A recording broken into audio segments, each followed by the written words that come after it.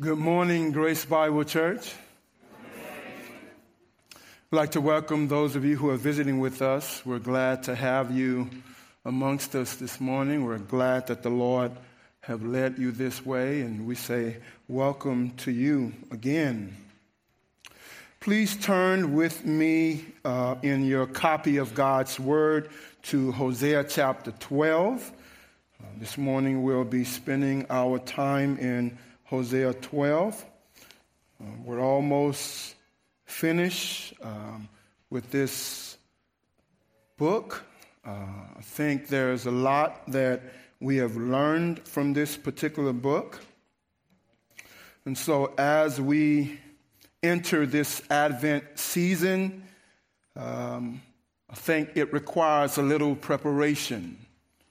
There needs to be some intentionality because of the various circumstances that could cause us to stumble or to fall into sin. There's going to be an amping up, if you would. There are going to be some circumstances that might cause fleshly temptations, might cause idolatry and injustices and dishonesty, the temptation of self-righteousness, arrogance, even irreverence in this particular season that is set aside for God. Going to be things like stealing, cheating. You might be confronted with these things. Some of us are friends with Amazon. We are familiar with packages and how they're supposed to arrive on time in a certain amount of days. And if things are not as they should be, it might cause us to stumble. So we must be aware of the things that could happen. We must be aware of selfish ambitions, unforgiving attitudes, and the list goes on. God often calls us to have to recall the things that we need to remember.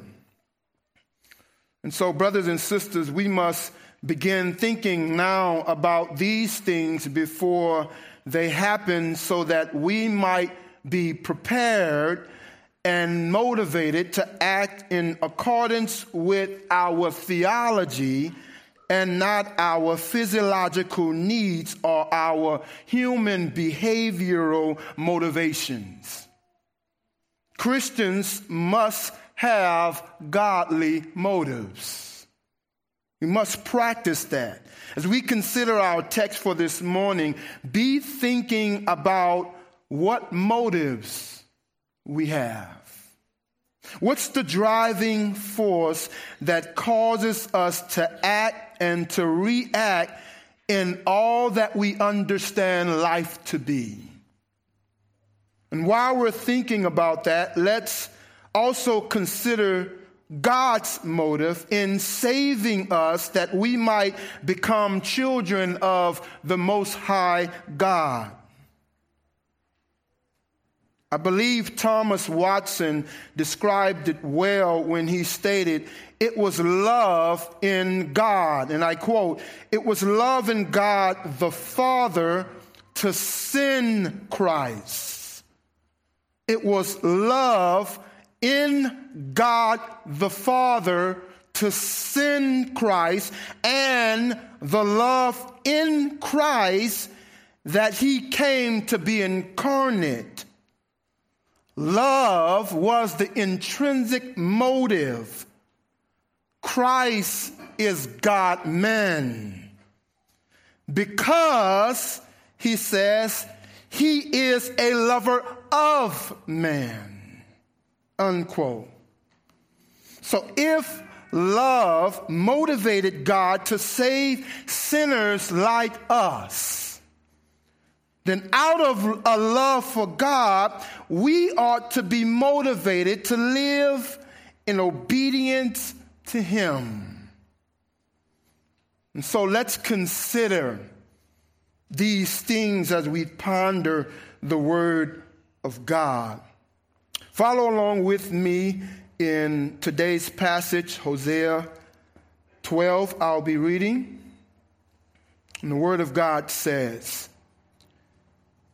Ephraim feeds on the wind and pursues the east wind all the day long. They multiply falsehood and violence. They make a covenant with Assyria, and oil is carried to Egypt. The Lord has an indictment against Judah and will punish Jacob according to his ways. He will repay him according to his deeds.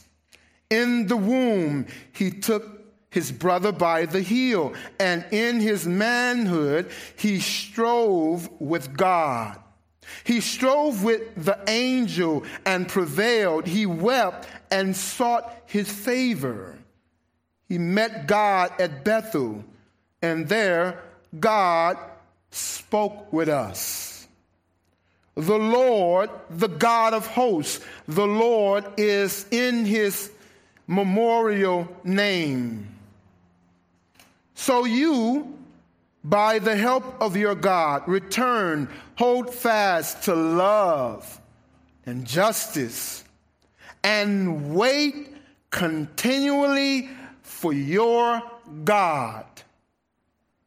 A merchant in whose hands are false balances, he loves to oppress.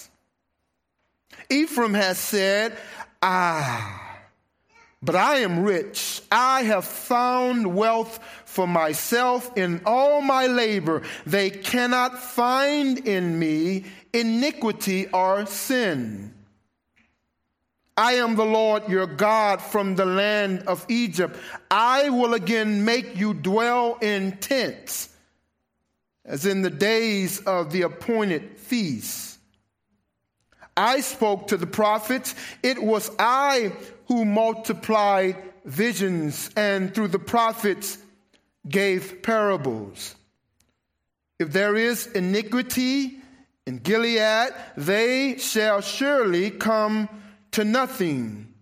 In Gilgal, they sacrifice bulls. Their altars also are like stone heaps on the furrows of the field. Jacob fled to the land of Aram. There Israel served for a wife, and for a wife he guarded sheep. By a prophet, the Lord brought Israel up from Egypt, and by a prophet he was guarded. Ephraim has given bitter provocation, so his Lord will leave his blood guilt on him and will repay him for his disgraceful deeds. Let us pray and ask for God's help. Our Lord and our God, we come beneath the authority of your word, and we ask that you would guide our thoughts, guide our understanding as to what your word says and how we're to apply it to our lives, that you might receive the glory. Lord, have your way with us. Speak to the circumstances that we're facing.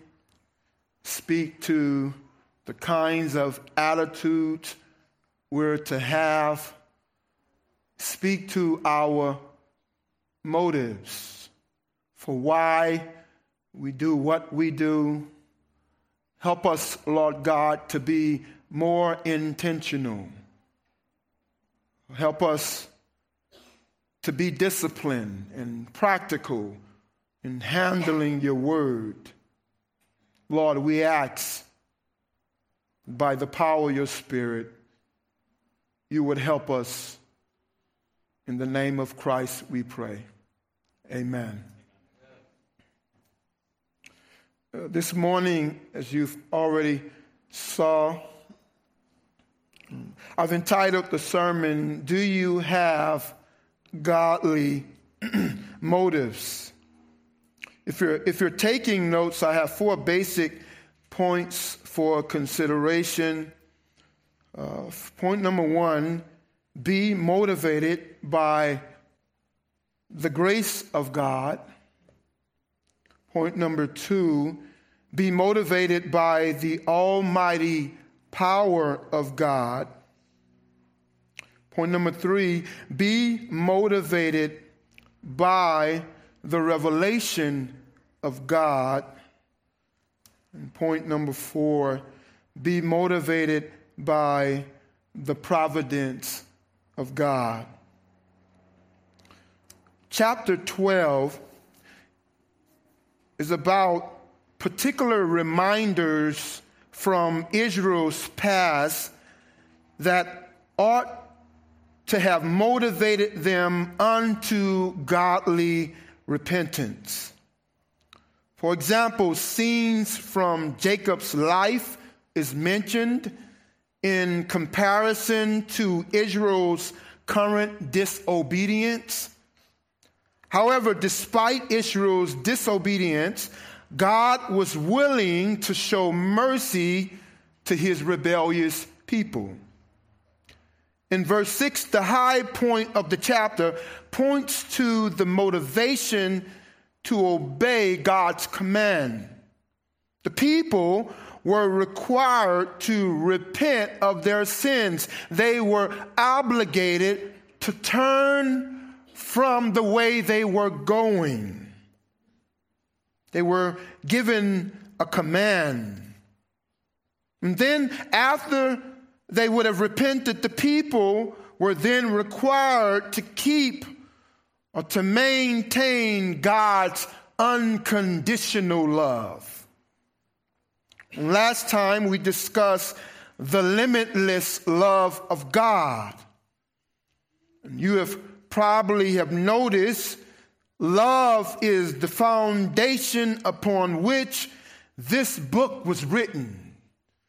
We constantly see how God loves a disobedient people.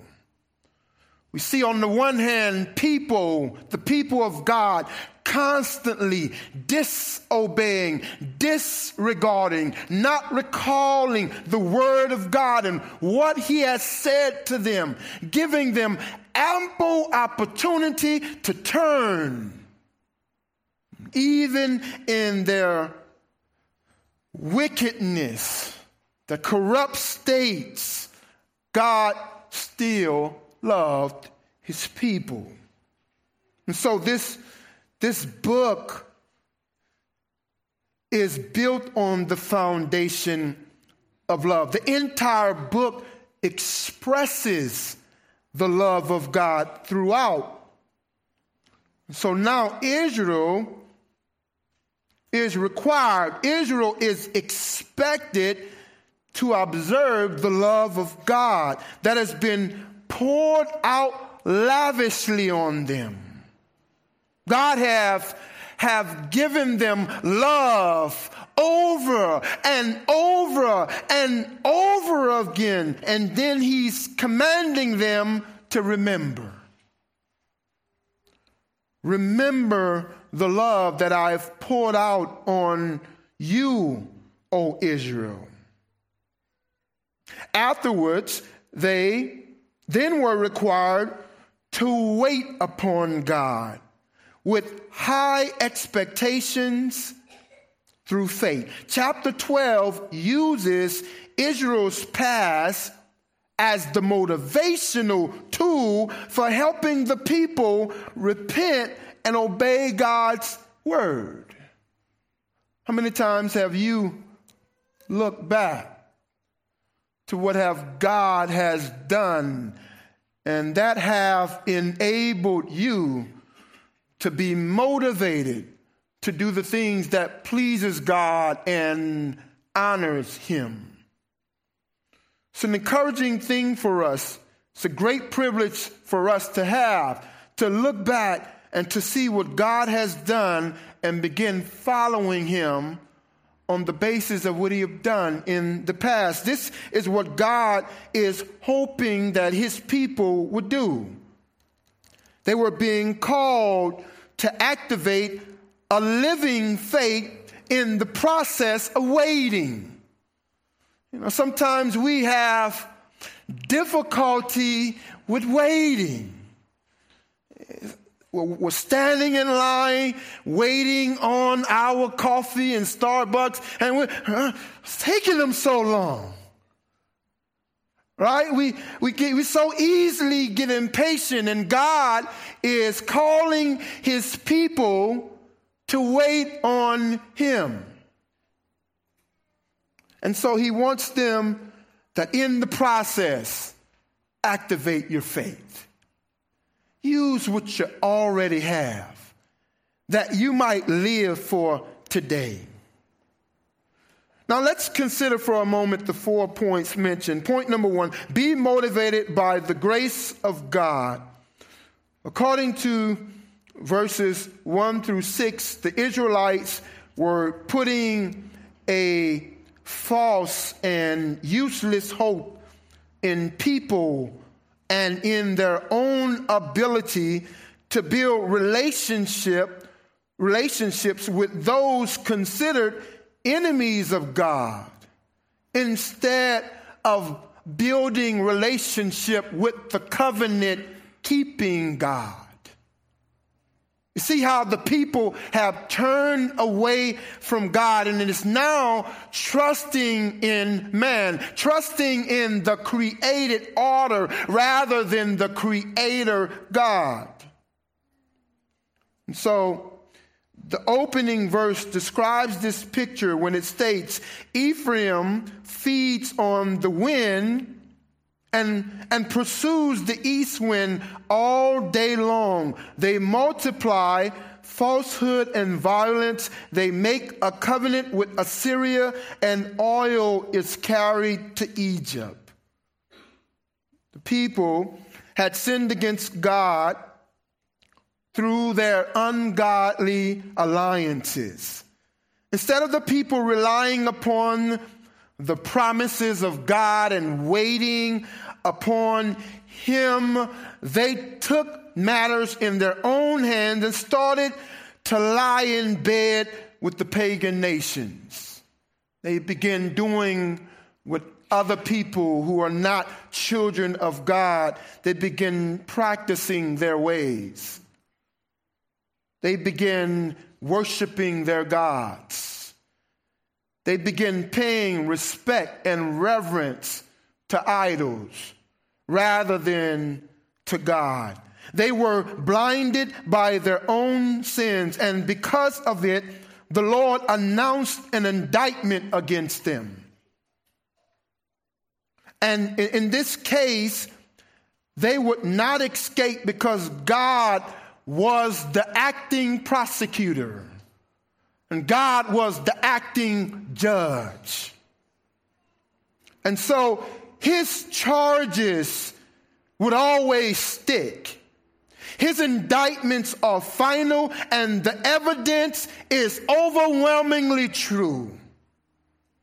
There would be no room for escape. No one can escape God's verdict. God always gets his man. You've never lost a case.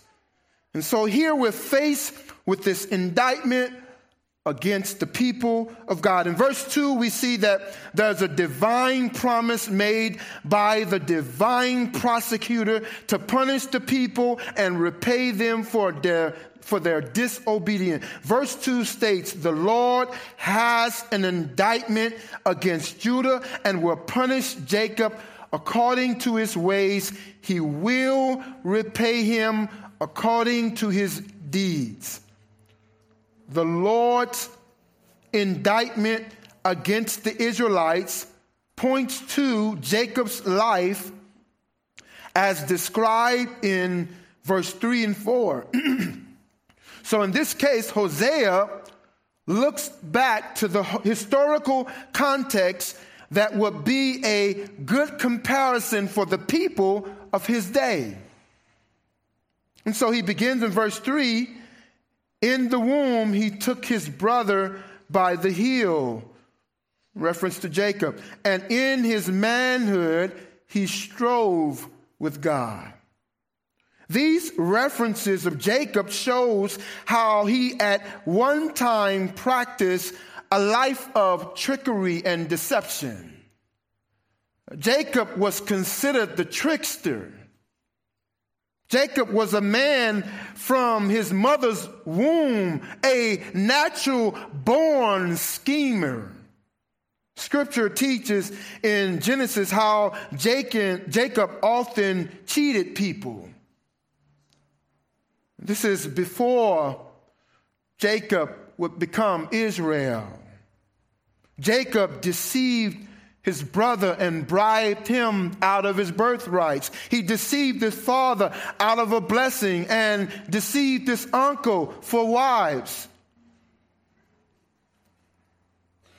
This is in comparison to the people of God in that day. Hosea is reminding them of where they've come from.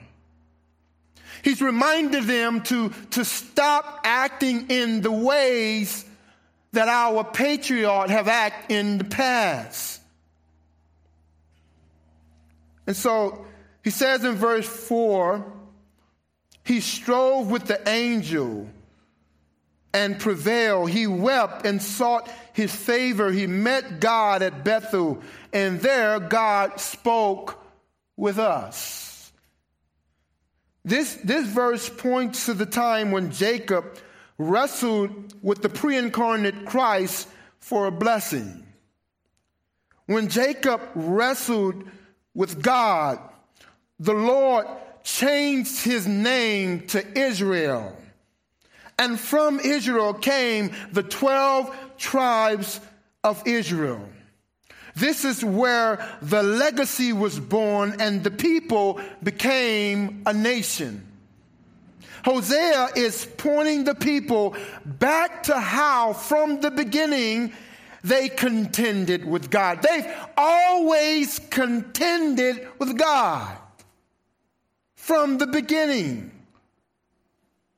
And so, while hearing these snippets of history, the people should have realized the similarities they had with their patriarch. They should have known that they're capable of many of the same sins because they share some of the same negative traits. And so he was trying to motivate them. He was reminding them of their history and where they've come from. He was trying to get them to turn. The negative traits that the nation of Israel shared with Jacob is not the end all or the main focus for the nation and their patriarch. We know this because we see some of the same kinds of people. The people were invited and given an opportunity of a lifetime to return to God, but instead they resisted him. They began turning back to their old sinful ways. However, because the Lord pursued Jacob through long-suffering, mercy, and unconditional love, they had an opportunity to turn. Can you think of any ways you might be resisting God? This is one of the things I think that is important for us to consider.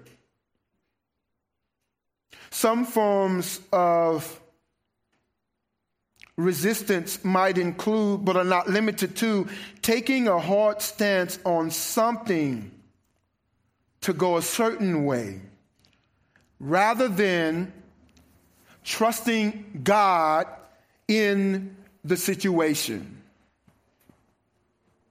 That's one way. There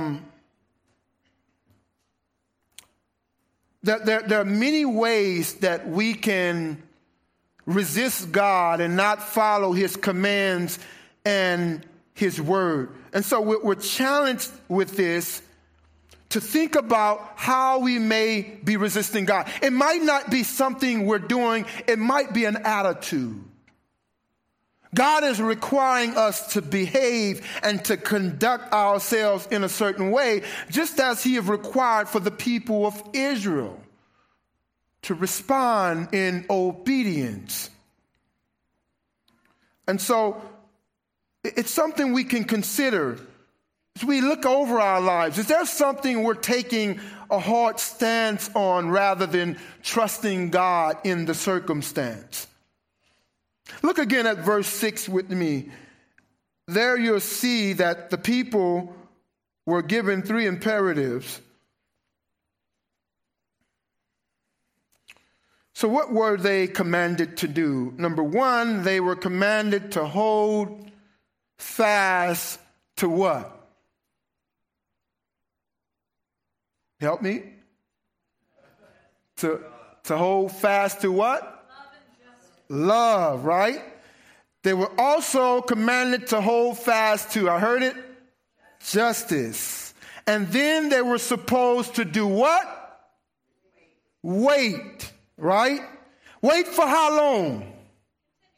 Continually, right? Continually for who? You see the process here?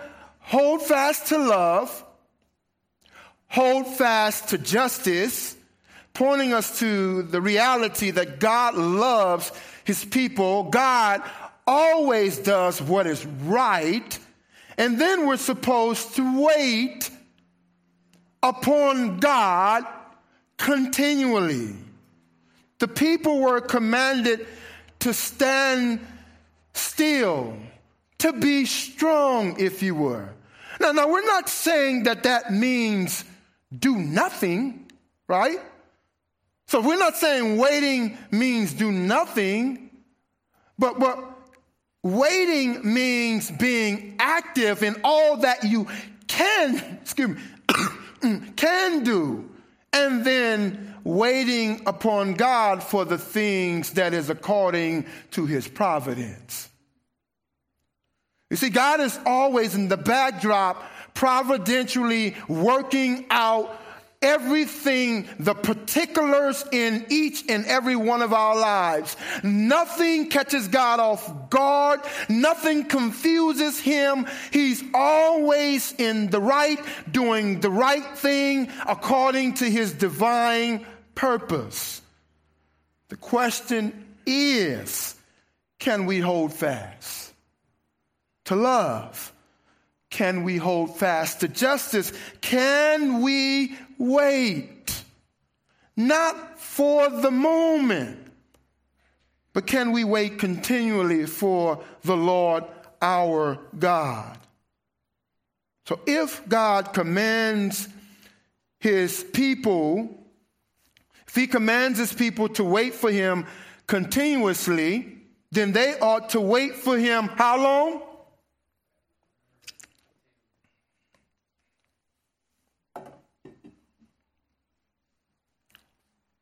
If we are the people of God and God commands his people to wait for him continuously, then we ought to wait for him how long?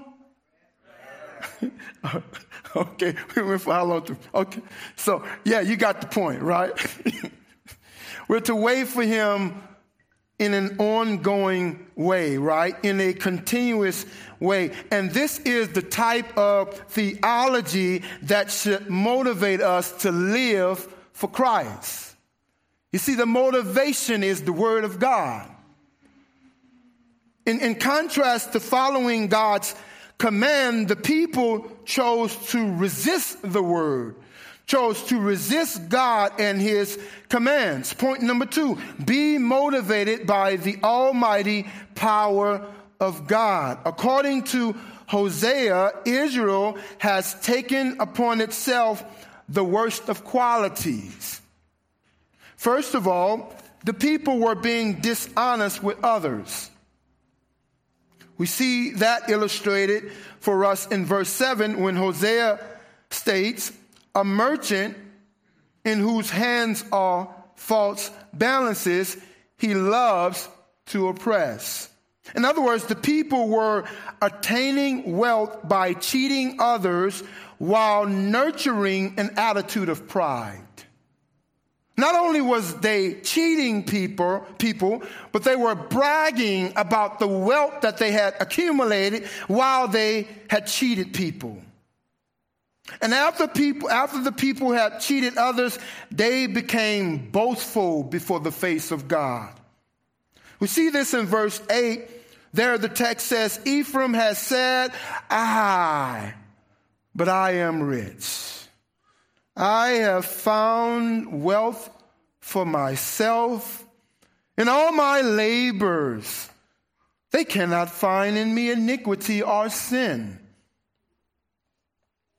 This is what they were trying to present before others, but God is able to see not only the outside of man, but he's also able to do a spiritual x-ray. And God is able to search our hearts even when we try our greatest acting abilities. Even when we try to put on, if you would, God is able to know us. He's able to know us deeply. And so they're doing these things before the face of God. The Lord sought to motivate the people unto good works. He wanted his people to begin trusting him again. He wanted his people to begin hoping in him again. He wanted his people to begin exercising faith in him again continuously. No more idolatry, no more loving the things of the world, but instead they must seek to love and to serve the Lord their God who had delivered them from bondage. In verse 9, the Lord declares, I am Yahweh. I am the Lord your God from the land of Egypt, who have brought you out of the land of Egypt. I am the I am.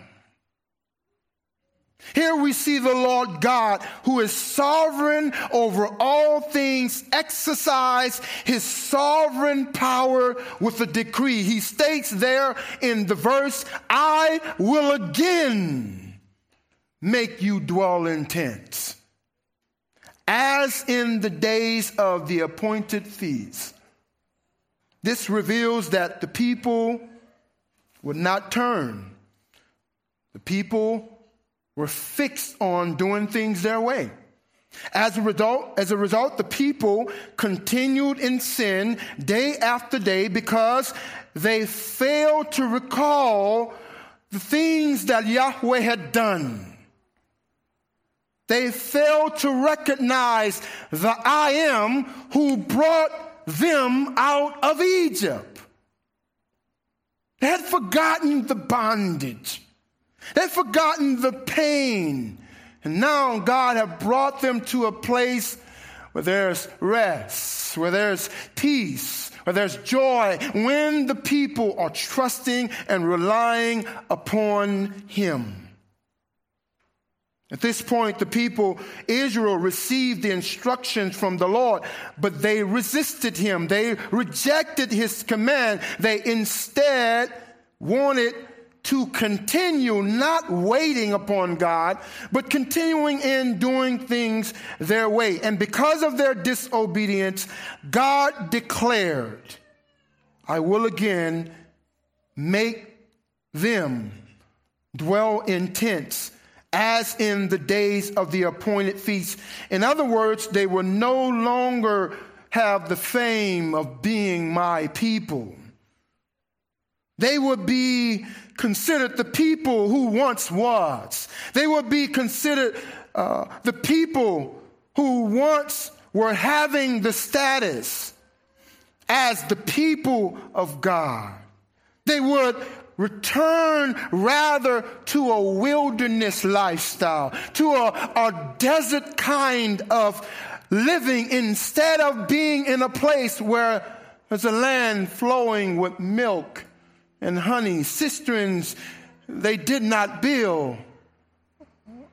Here, God is taking them out of the land where He lavished on him his love. And now He's going to put them in a place where they will have to depend and trust in Him. I don't know, someone today might be in a wilderness spiritually. And so when we find ourselves in that place, we must recall. We must think about the things that we've been doing and how our motivations have led us into doing certain things a certain way. And then we must measure those things according to the Word of God and see, by shining the light on us, we're able to see where it is we need to make some changes or corrections. And it might call for repentance. We might actually find ourselves going in the wrong direction, just like the people of God had done. And we're not to think that we're above them. But rather, we're to come alongside them and ask ourselves true questions as to where we are spiritually. Are we motivated by the Word of God? Are we placing confidence in the Word of God? Are we recalling Scripture and allowing the Scriptures to guide us to be the rails in our lives? God wants us to enjoy the view, but the rails of Scripture is there for reason. We can have confidence in God as long as we're working within the rails of Scripture, allowing our theology to guide us and direct us for all of life. They must remember the Lord who have brought them out of Egypt. They must recall the things He have done. God is trying to stimulate them. But He's stimulating them with love because of what He's done already. Recall my love. I've already demonstrated that I love you. And my love is without limits. And so, because God was their deliverer, He caused them to walk. They had forgotten across the Red Sea on dry ground with Pharaoh and his army following. God had them in His divine care and safety. He's protecting them. And despite all that have happened, well, Moses, why are we here? We could have stayed in Egypt. We had good food there. They were lying, right? They were bucking against God's program, bucking against God's prophet, because they didn't like the way things were being done. But here it is. God cared for them. He loves them continuously, and He does the same for us. What great comfort we have in knowing that despite what we do and have done, God's love is unconditional. And so the people who once claimed the great I am, who were delivered from Pharaoh's hand, and the death angel went over their house, not taking away their firstborn children. God protecting them, keeping them safe, providing for them, allowing his providence to be at work. He reminded them of these things, but the people continue and claim self-sufficiency. The people could have enjoyed the riches of the Lord their God, but instead the people were once again faced with poverty because of their disobedience. They were spiritually poor. As the people of God, we will continuously have to make choices between good and evil. If you're here today, you have a choice to make. Before you leave, you would have made your choice in your heart before God to either come to Christ, to make him your Lord and your Savior, or you would have resisted him and rejected what he have done for you, and that he have gone to a cross, have died for your sins, and rose again from the grave, completing all the work that is needed to be done for salvation, leaving you nothing to do but to have faith and trust in him. Your decision is important. Your decision is serious because your eternal destiny is at stake. You're going to either be with God through Christ and what he has done, or you will be eternally separated from God in hell forever. And so I plead with you, there's no need for a plan B, right? God has provided everything. The only requirement is, help me church, believe. Right? We're to put faith in Christ and in Christ alone. And so I hope that when you leave, your choice would not be a resisting one, but it would be a joining into the family of God. Let today be your day of salvation. Will you turn to him by turning from your sin and yourself so that he might become Lord and Savior over you and your life? Do not resist today. Come to Jesus. Believe he has died for you to pay for your sin, past, present, and future. Return to the Lord through the means that he has provided through his Son. And so what we're asking you to do is, point number 3, be motivated by the revelation of God. God has given us his word, and we're to respond in the act of obedience. God's people were required to turn from their sins and turn to the Lord their God by recalling his continuous, his ongoing, his everlasting truth. All that the Lord has spoken to his people, including Jacob, they were to recall these commands and truths, and they were to live by them. God had obviously made himself known to his people throughout history, and they were commanded to keep that everlasting word. They allowed his word to govern their lives.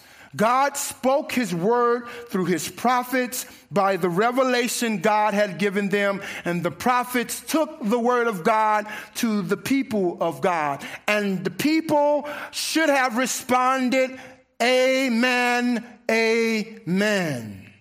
We will do all that is commanded, all that you have commanded us to do. We will live by them this day and forevermore. The people of God should have responded with obedient hearts, considering the Lord their God. He had made it clear that he was to be their God. They should have learned the lessons from the patriarch that have gone before them. So many times God warned his people that if they would not turn, they would ultimately face destruction or a form of discipline from the Lord. This leads us to our final point number 4. Be motivated by the providence of God. Providence is a word that is often mentioned and referred to in Christendom. But what do we actually mean? Well, according to one dictionary, I think it describes it well. Providence is God's plan and interaction with his creation, usually discussed in association with sovereignty, foreknowledge, predestination, free will, and evil. God covers everything. Nothing baffles God. Nothing causes God to misunderstand or to not know something. In other words, no matter what's happening around us and around the world, we do not need to fret, because we know that God's will is always being done in a just and perfect manner. But I have a question. How many of us live our lives trusting God on a regular basis? That's the practice. That's one of the things we want to come away with. What area in my life am I not yielding to the Lord? What area do I still have control over? This is the challenges that we have. Sometimes we may be familiar with the biblical truths of faith, but if we're not living according to God's word, we are not growing and excelling in our faith. We can sometimes have knowledge and be like the hamster, running and running in a circle, because we've not yielded to the word of God in a practical way. We might have yielded in our minds. We have not yielded it in our hearts. We understand it. We know it. But if we don't practice it, then we can't succeed. We can't have the success that God wants for us. And so that's one of the reasons why the Lord commands us to recall the truth of God's word. To say it another way, we must practice our theology. In verses 11 and 14, the text says, if there is iniquity in Gilead, they shall surely come to nothing. In other words, when we're not doing things God's way, we are wasting our time. It's useless. God says, because they're worshiping other gods, because they're worshiping idols, everything that they do is useless, because they're not in step with God. It says in Gilgal, they sacrifice. So it sounds like they're putting forth effort. It seems like that they have a dual a dull axe, and they're trying to chop down the things that they're having to deal with.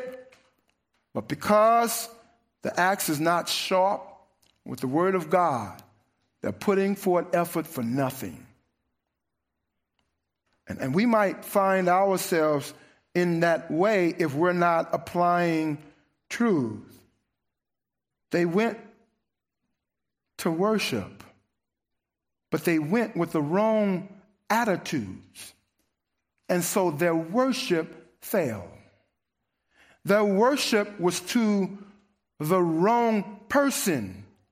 And so their worship failed, never reaching the true and the God who is able to hear, not like dead idols who can hear nothing, but the true and living God. And we see in verses 12 and 13 how God worked in the life of Jacob. His providence was at work in the life of Jacob. His providence was at work in the life of Moses. In verse 13, we see that by the prophet, the Lord brought Israel up from Egypt. And by a prophet, he was guarded. The people of God were protected. God had his spokesman, his mouthpiece, and God spoke to his people. In verse 14, it says, Ephraim has given bitter provocation, so his Lord will leave his blood guilt on him and will repay him for his disgraceful deeds. For some, it will cost them their lives. But God always keeps a remnant for himself. But we're able to see in these verses the providence of God at work. He's at work in your life. Wherever you are, whatever you're having to deal with, God's providence is at work. And so what great reminders for us. May we recall these great truths of Scripture. May we be motivated by the grace of God. May we be motivated by the almighty power of God. We can do all things through Christ who strengthens us. Whatever we do in word or deed, we're to do all for the glory of God. We're to be motivated by the revelation of God. His word continues to motivate us unto good works. And finally, we're to be motivated by the providence of God. Let us pray. Our Lord and our God, we thank you for your word. We know that your word is for your people. May we leave here with changed hearts and minds, and may we be motivated by your word unto good works, to do all that you've commanded us to do. In Jesus' name we pray. Amen.